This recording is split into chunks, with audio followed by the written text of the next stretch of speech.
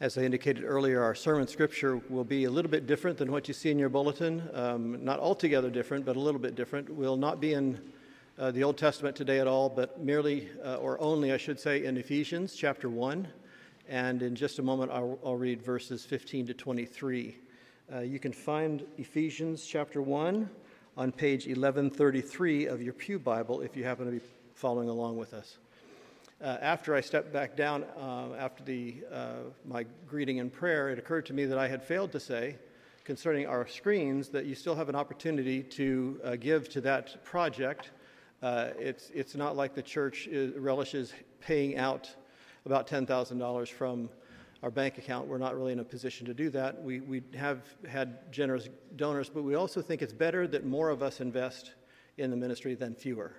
And so we want to give you that opportunity to give to that cause, and we'll keep that open until May the 7th. That's the first Sunday in May, okay? Ephesians chapter 1, starting with verse 15. For this reason, ever since I heard about your faith in the Lord Jesus and your love for all the saints, I have not stopped giving thanks for you, remembering you in my prayers. I keep asking that the God of our Lord Jesus Christ, the glorious Father, may give you the spirit of wisdom and revelation, so that you may know him better. I pray also that the eyes of your heart may be enlightened, in order that you may know the hope to which he has called you, the riches of his glorious inheritance in the saints, and his incomparably great power for us who believe. That power is like the working of his mighty strength, which he exerted in Christ when he raised him from the dead and seated him at his right hand in the heavenly places, or heavenly realms, far above all rule and authority, power and dominion, and every title that can be given, not only in the present age, but also in the one to come. And God placed all things under his feet and appointed him to be head over everything for the church, which is his body, the fullness of him who fills everything in every way. The word of the Lord. Let's pray together. God, our Father, we thank you for these words of yours, encouraging, challenging, revealing, true, and full of life. They're also about us, your church, the church of the Lord Jesus Christ. We thank you that you have given us such a part in your ministry, in your gospel, in your redemption, in your love. We thank you, Lord, for the opportunities that we have to hear from you through preachers who have studied your word, believed your word, and now are going to preach your word. We pray for Pastor Uri as he comes. Give him the words to speak and ours the ears to listen. In Jesus' name, amen. Thank you, Pastor Mark.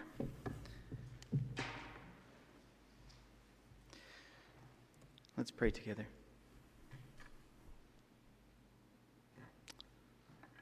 Lord God,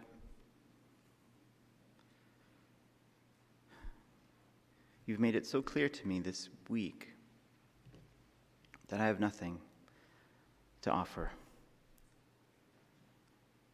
No cleverness, no wit, no words of my own.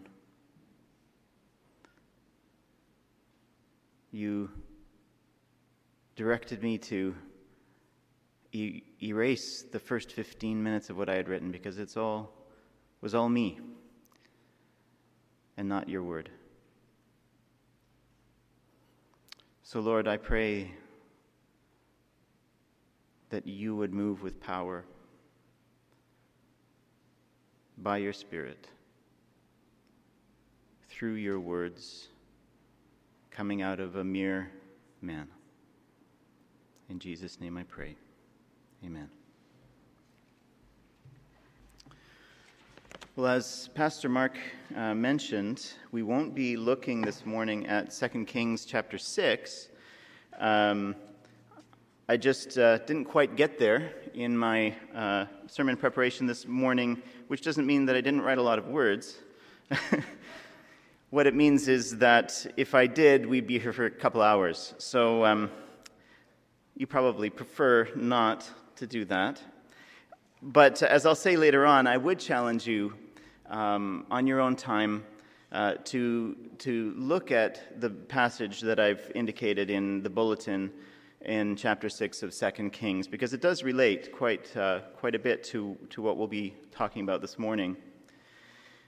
If you look in your bulletin, as Pastor Mark mentioned, also you'll see that there's the central truth of today's message, which is to see clearly and to act effectively, we must look to Jesus, the source of all hope, meaning, and power.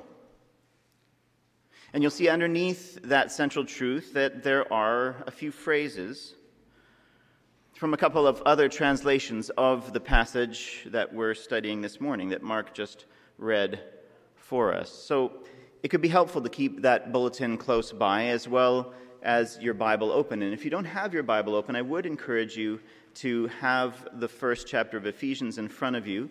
In the pew Bibles in front of you, in the rack in front of you, it's found on page 1133. Page 1133 in the pew Bibles.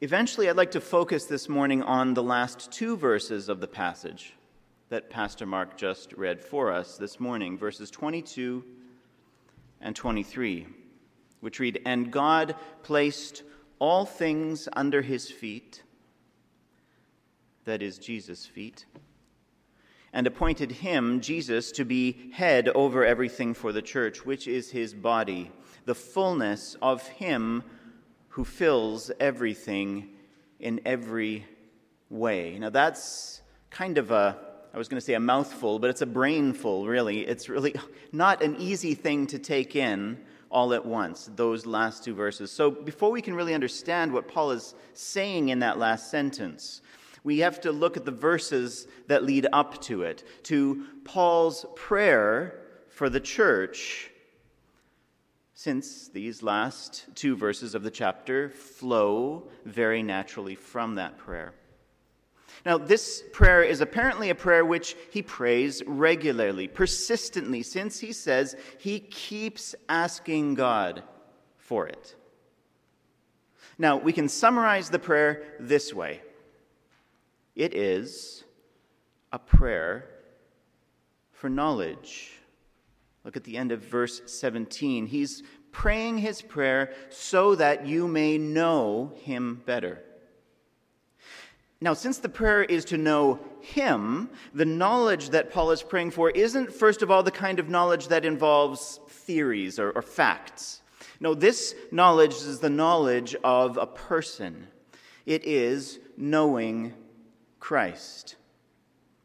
In fact, everything else in his prayer hinges on the depth of this knowledge. Now, this is brought out most clearly in the New American Standard Version, which is why I asked Naveen to print this phrase from verse 17 for you in your bulletin.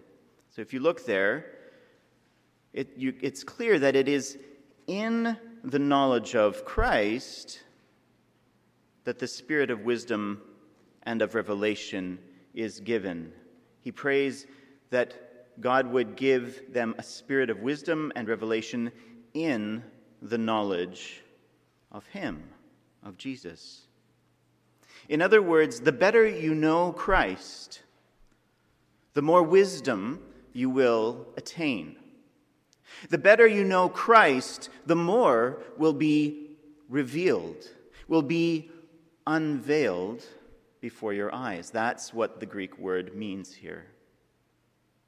Everything in this prayer, everything that follows this, hinges on knowing Jesus.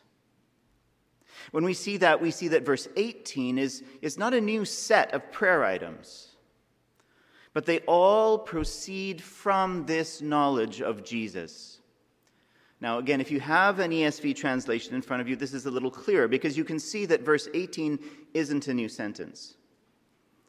Paul is building on this idea of revelation in the knowledge of Christ. He prays that knowing Christ would result in illumination. That in knowing Christ, the eyes of your heart would be enlightened. The eyes of your heart would be enlightened. Now, this is an inspiring image. Wow, the eyes of my heart being enlightened. But if we're not careful, we can be so inspired by this image that we miss what it means. What does it mean to have the eyes of your heart enlightened?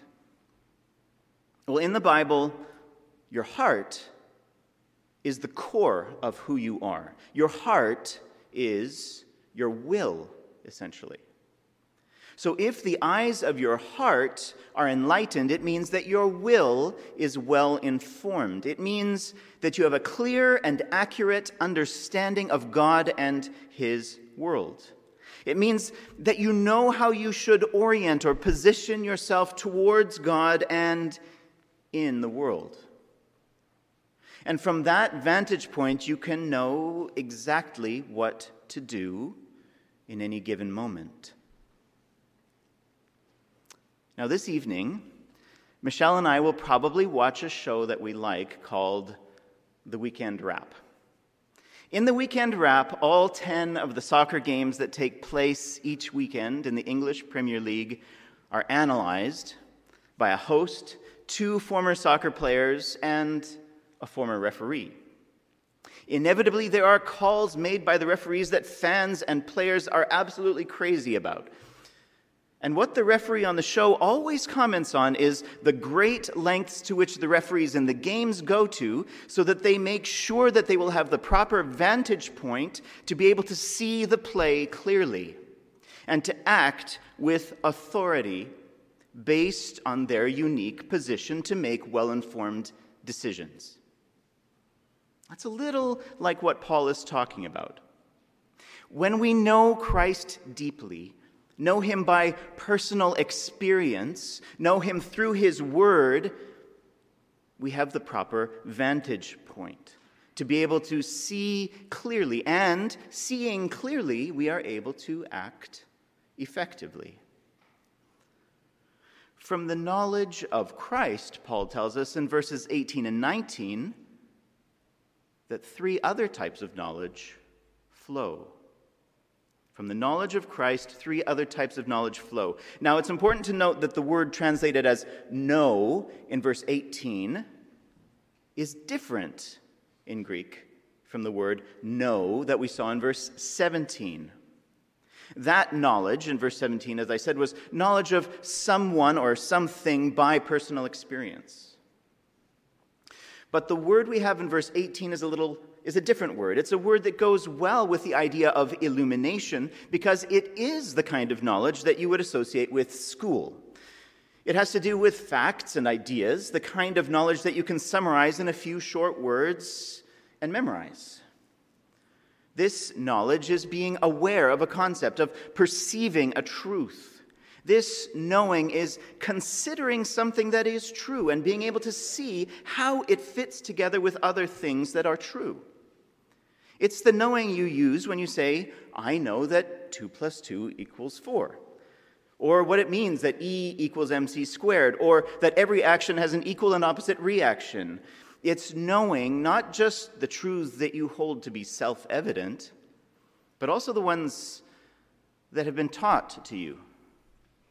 The ones that you have struggled to learn, that you've wrestled with. The goal for this kind of knowing is to understand a fact or a concept so well, so thoroughly, so backwards and forwards, that it is woven into the very fabric of your life, so that it informs your reasoning and your words and your actions without you even realizing it.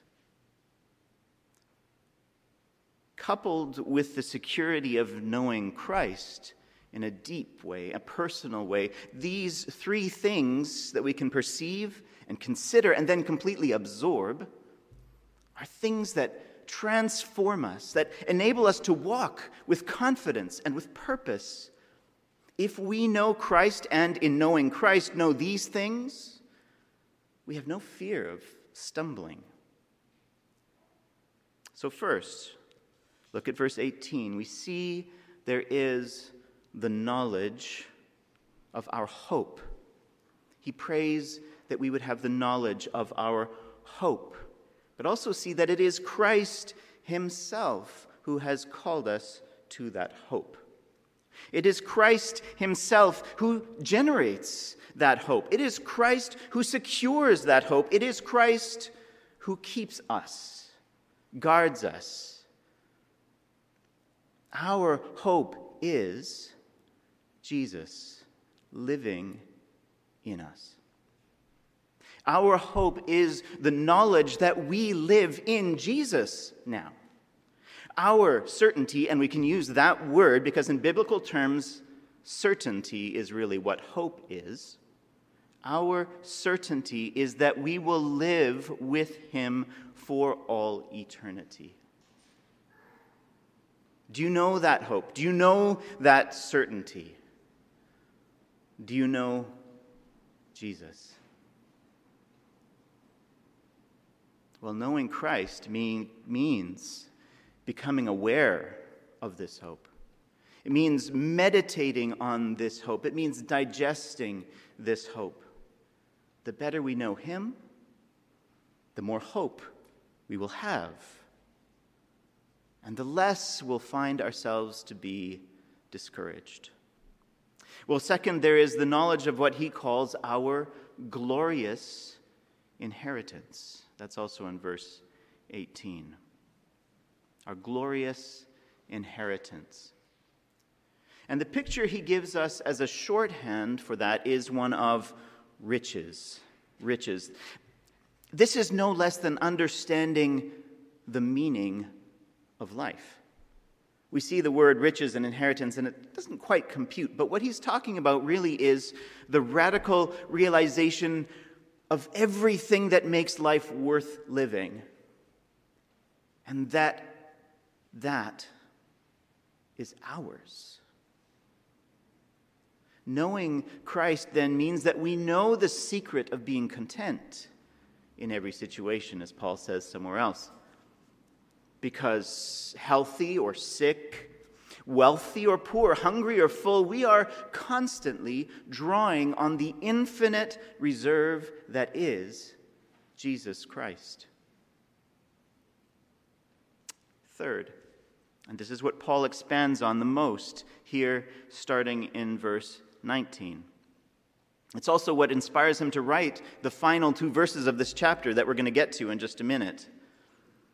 The third thing that flows from the knowledge of Christ is the knowledge of the power that is available to us in Christ. The power that is available to us in Christ. So again, to the extent that we know Christ, the eyes of our hearts are enlightened. So that we know our hope, we know our inheritance, and we know his power. Or to go back to our metaphor of the soccer referee, knowing Christ gives the proper vantage point so that we can think and speak and act with authority. We know who we are. We know what we're here for. And we know that what we do is going to make a difference and that we're going to be backed up. But what does this power actually mean for us? This power that Paul talks about here in verse 19. Is this a power that I have in myself? Can I just walk around, say, casting out demons and healing people like Jesus and the apostles did? And if I can't, does that mean that I'm not living in the power of the Spirit? Does that mean that I may not know Christ as I should? There can be a lot of confusion about this. And I'm afraid that the choice of wording in the NIV doesn't exactly help us with this when it says in verse 19, his incomparably great power for us who believe. It's not that the NIV has translated it wrongly. It has more to do with what we assume the phrase for us means. Often when we say something is for us, it means that something has been given to us. It's for us. We acquire ownership of it. It's ours. And because it's ours, we can do what we want with it. In a very short time, as Pastor Mark said, we'll receive delivery of a couple of brand spanking new TV screens for our sanctuary. When they come, we'll all be excited because this big package, these things that represent all kinds of exciting possibilities, will have arrived. Hooray, we'll say, this package is for us. Let's unbox it, install it, and start playing with it. But that's not what the Greek word that we have translated as for actually means. The power that is for us who believe is not a power that we own. And it most certainly is not something which we can dispose of in whatever way we like. And of course, even in English, there are many ways of understanding how something can be for us. For instance, someone might run to the store for us. Or when we go to the dentist, the hygienist usually flosses our teeth for us. Or a musician might play a tune for us. Or a parent might pray for us. Or someone on the sidelines might root for us. These are all different ways of using this phrase in English. So the NIV's translation, power for us who believe, is not wrong, simply because we misinterpret how the word for is used. And the NIV certainly sounds more natural in English than the translations like the ESV that you see in the bulletin, that talks about God's power toward us who believe, which is kind of a strange sentence, a little bit harder to understand, but it's actually much more precise.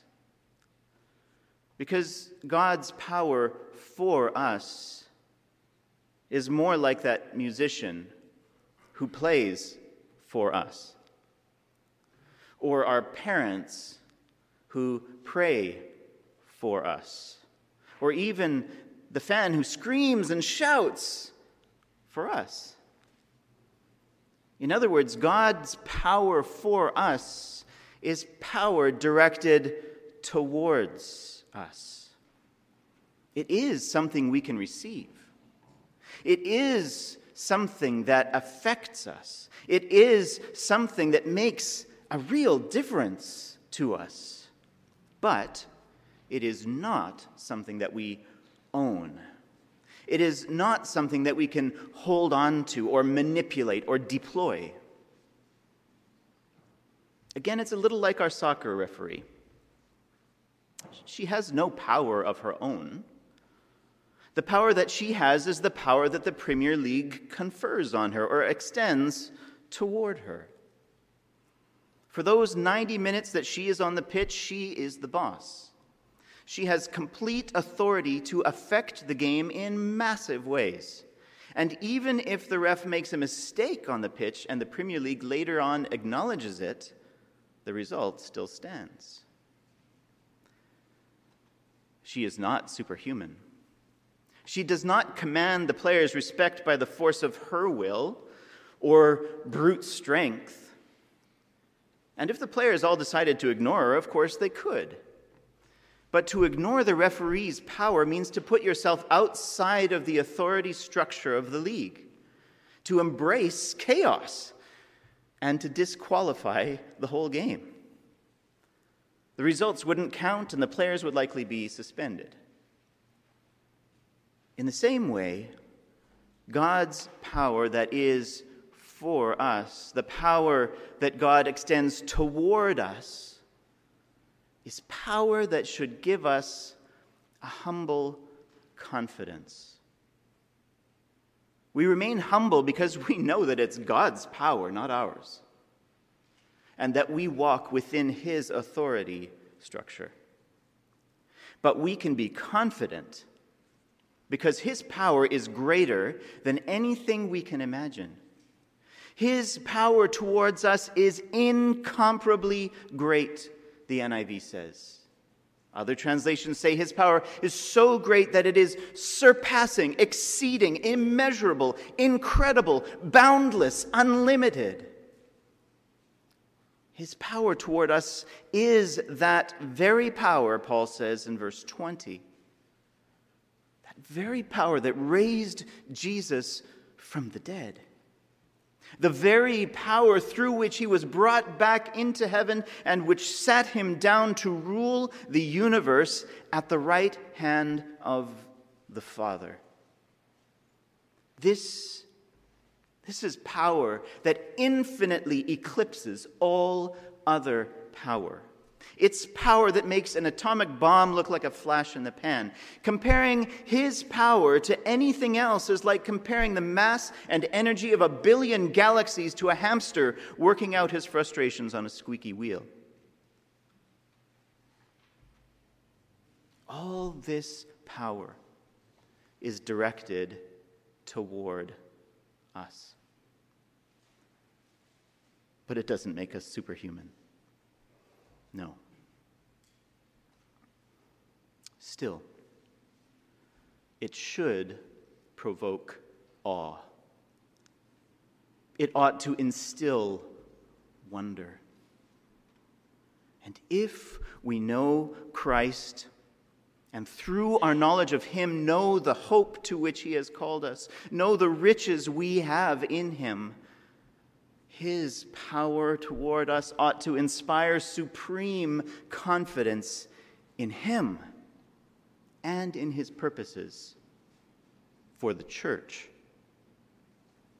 I'm going to say that again more emphatically and break it down more clearly because I do not want you to miss it. Jesus' power toward us ought to inspire supreme confidence. And I'm going to boldly take that even farther since Paul himself does. Jesus' power toward us ought to inspire supreme confidence in his purposes, not just for you and for me, but for the church.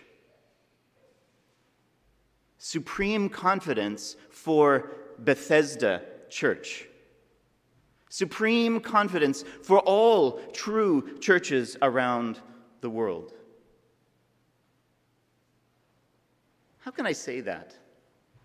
When what we see around us is science and technology as the shiny new gods. Beautiful old church buildings completely falling apart, sold to make condos. Pastors shamed by scandals. People leaving in droves. Not to mention, more broadly, spiking levels of anxiety and suicide. Or algorithms developing beyond our ability to understand them or control them even. Inflation, pandemics, wars and rumors of wars between so-called superpowers. Doesn't it seem like the church has had its day? Aren't those other things obviously more powerful, more relevant? All things, Paul says, are under Jesus' feet.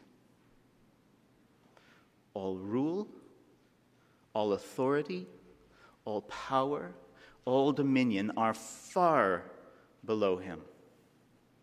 And all this, his rule over all things, is for all time.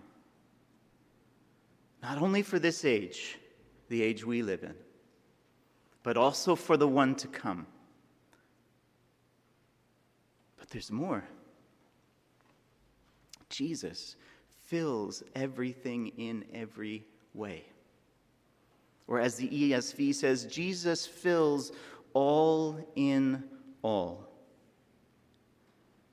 And more than that, this Jesus is the head of the church. more even than that, God gave Jesus as head over all things to the church. Much more even than that. And I wouldn't dare say it if the Bible didn't say it. The church is the fullness of Him, Jesus, who fills all in all. Well, let's unpack these things, because obviously I'm getting excited, but they're not easy to understand. And unless we know how they relate to us, they remain just some nice words that the nice man up here is saying. Look at verse 22. God placed all things under His feet, under Jesus' feet. At the very least, this is a claim that Jesus actually ascended into heaven, and that He's sitting at the right hand of God, as our kids are learning about this morning. It means that at the most basic level, that physically speaking, all things are literally under His feet. This might seem trivial to us, even simple-minded, because we're convinced that we're past all that nonsense. We're the real superheroes. We're the conquerors of mountains, the explorers of outer space. The Soviet leaders used to mock Christians by putting words into the mouth of the first man in space as he floated out into orbit and was supposedly said that God's nowhere to be seen. Although apparently he didn't actually say that. Khrushchev just said he did. We're not communists. Most of us are not even atheists. But that basic fear that the physical ascension of Jesus is kind of ludicrous has managed to lodge in our brains. Many of us will have seen that viral video of some church's ill-conceived dramatic production of Jesus' ascension. There He is rising, but frantic and helpless as He succumbs to physics, His harness turning Him and exposing His bare back to the audience. There's probably no more potent image of our deepest fears about what the nature of the relationship between Jesus and His church actually is. That He's powerless, and that we are slowly spinning out of control. Somewhere in the back of our minds, we all worry about this very crucial point. If Jesus is still fully God and fully human, where did His physical body go? Or to put it in the terms of our verse, does Jesus actually have feet? If not, how can we say that anything is under them? Since this is so crucial and has such potential for people to make fun of it, I wanted to be sure that I was well informed, so I turned to one of our most trusted evangelical, broadly speaking, systematic theologies to explain it. Millard Erickson writes this: heaven is not merely upward from the earth, and it also seems likely that the difference between earth and heaven is not merely geographical. It's not just a matter of place. God is in a different dimension of reality. And the transition from here to there requires not merely a change of place, but of state. Jesus is the God-man. There is a continuing incarnation. That means Jesus still has a body. But His is a perfected humanity. A perfected humanity of the type which we will have after our resurrection.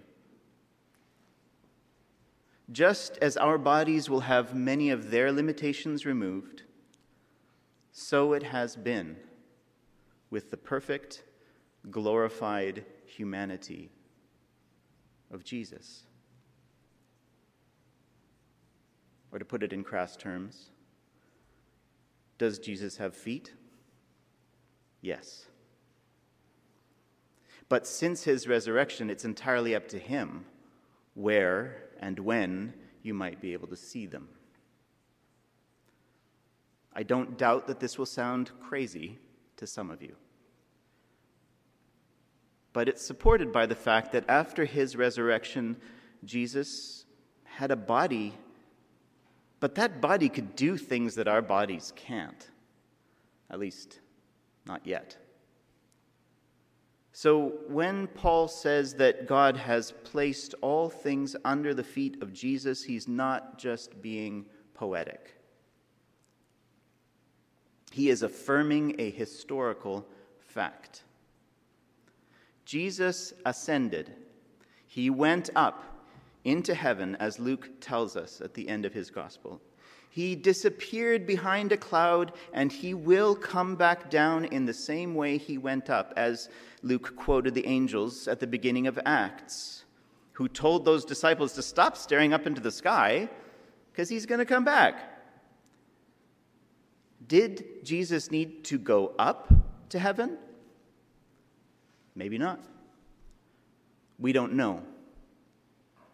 But even if he didn't, his ascension demonstrated his mastery over the physical universe in a way that silly video proves is not so easy. We do not like looking ridiculous. So we tend to hedge about verses like these. Maybe not everything is under his feet. And maybe his being head over the church is more symbolic than real. I mean, maybe he's more of a figurehead. I mean, would any actual head allow the body that it's attached to do such shameful things as the church has done over the last 2 millennia?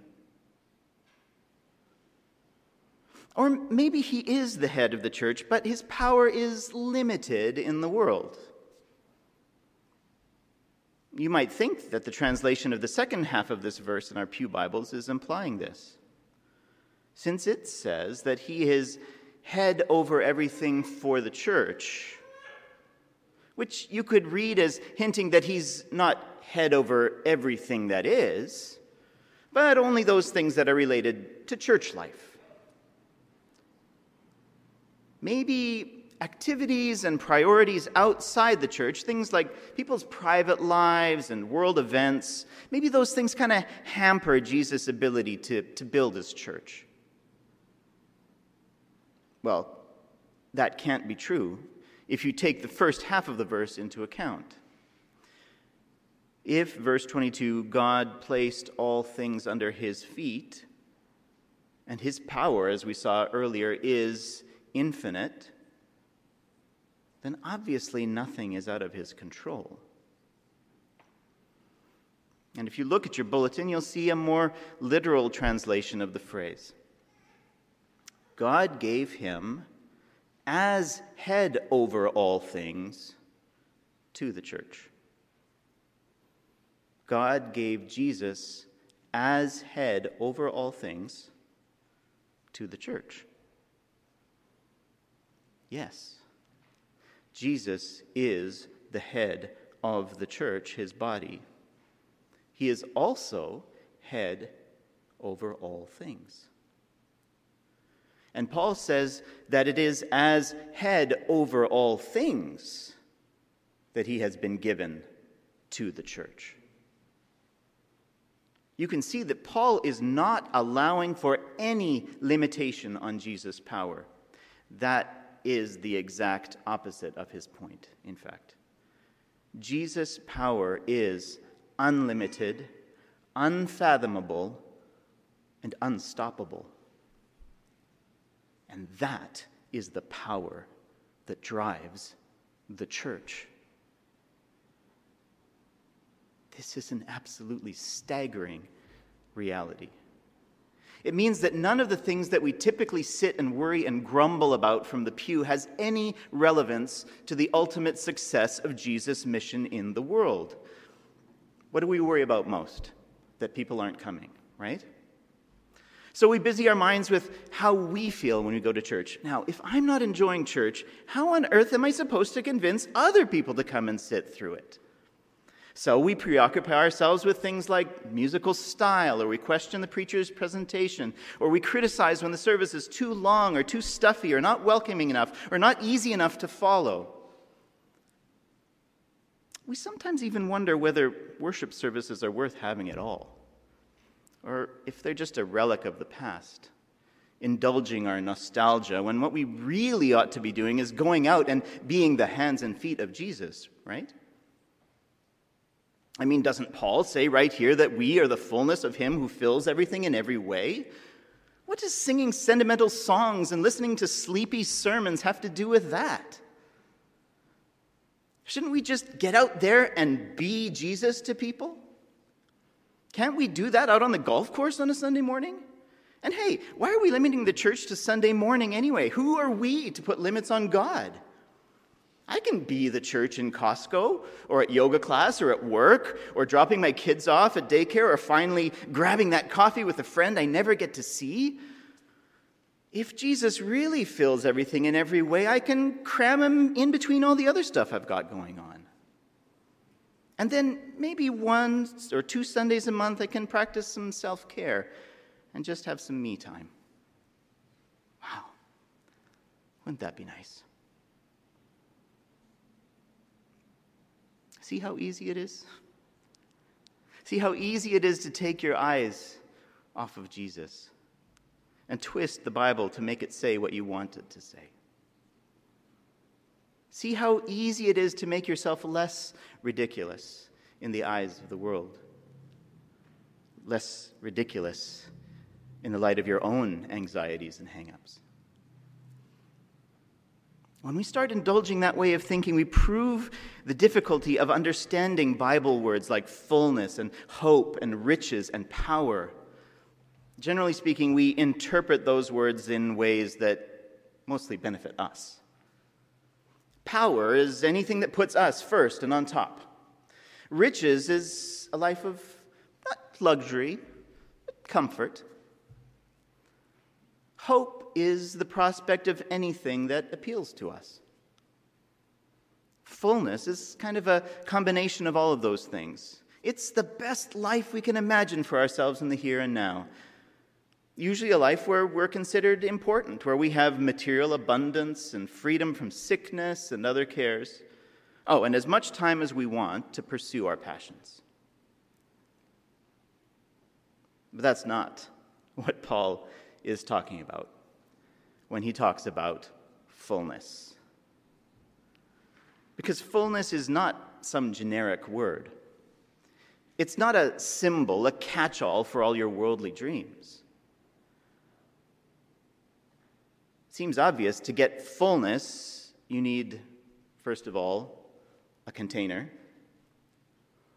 And what else? Something to put in it, right? Well, the 2 containers that Paul mentions, what are they? The church and, well, everything else, if he fills all in all. Whatever that second one means, it's clear that Paul is not primarily talking about individuals like me and you. Now, the container is important. You can't have the idea of fullness if you have nothing to fill. But even more important than the container is what you fill it with. What fills these containers? Well, we should actually ask, rather, who fills those containers? Because obviously, in the picture of fullness that Paul is painting for us, Jesus fills them. Nothing but Jesus. Stuff doesn't fill it. Status doesn't fill it. Perfect health or dreams of having your best life now doesn't provide the kind of fullness that Paul is talking about. Only Jesus. The church is the fullness of Jesus. The church is filled with Jesus. And the individual members are only part of the church to the extent that they are full of Jesus. As Paul says elsewhere, all that other stuff he counts as worse than garbage.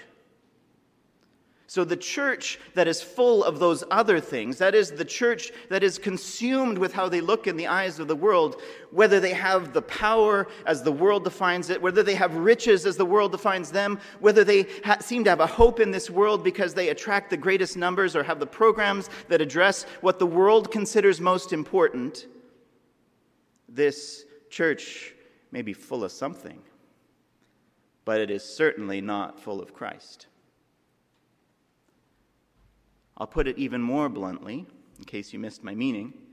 Any church or any preacher who preaches that the abundant life is one defined by health, wealth, and leisure is full of manure.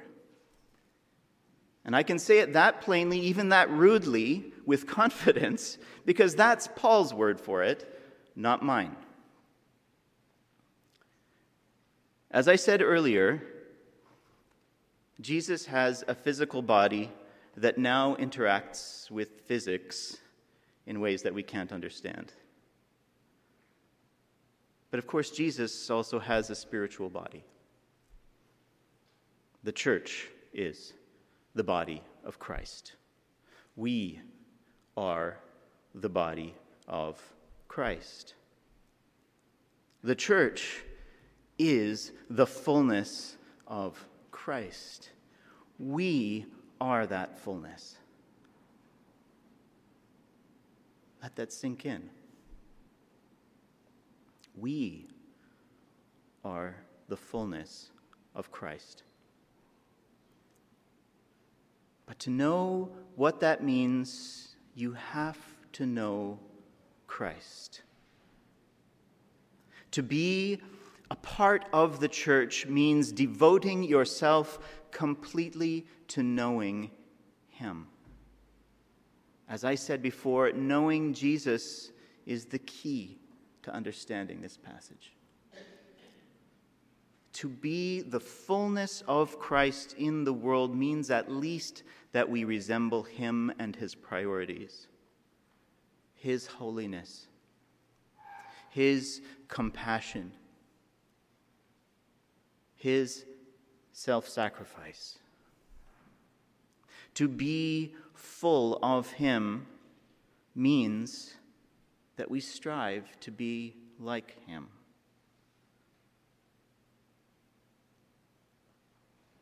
But we have to be careful there, because it means even more than that in the light of what we have been studying this morning. Because we can't be holy like Jesus, compassionate like Jesus, self-sacrificing like Jesus, apart from Him doing it for us. So to be the fullness of Christ means to trust Him to make us more and more like Him. It means to trust Him to transform us, to transform Bethesda Church. It means that we use His methods, regardless of whether we or the world think that they make sense. To be the church, to be full of Christ, means looking to Jesus to see clearly and to act effectively. We'll know that we're doing that when we hold everything that this world has to offer loosely, being willing to live in poverty because we are dazzled, awestruck by the riches of the glorious inheritance that we have obtained in Christ. We'll know that we're looking to Jesus when the overwhelming forces of the world, the giants in the land that Mark talked about last week, shrink in comparison to him. And we joyfully suffer contempt because we're confident in his power. We will know that we are looking to Jesus when we can hold on to hope, when we recognize that it is he who has called us, he who keeps us, he who fills all in all through us, which is sobering. As I said earlier, your homework for this week is to read the passage from 2 Kings 6. Just for your encouragement and inspiration, but also to see just one more glorious example of what this clear-sightedness can look like and did look like at one point in time. And it will always look different in every generation. Let's pray together.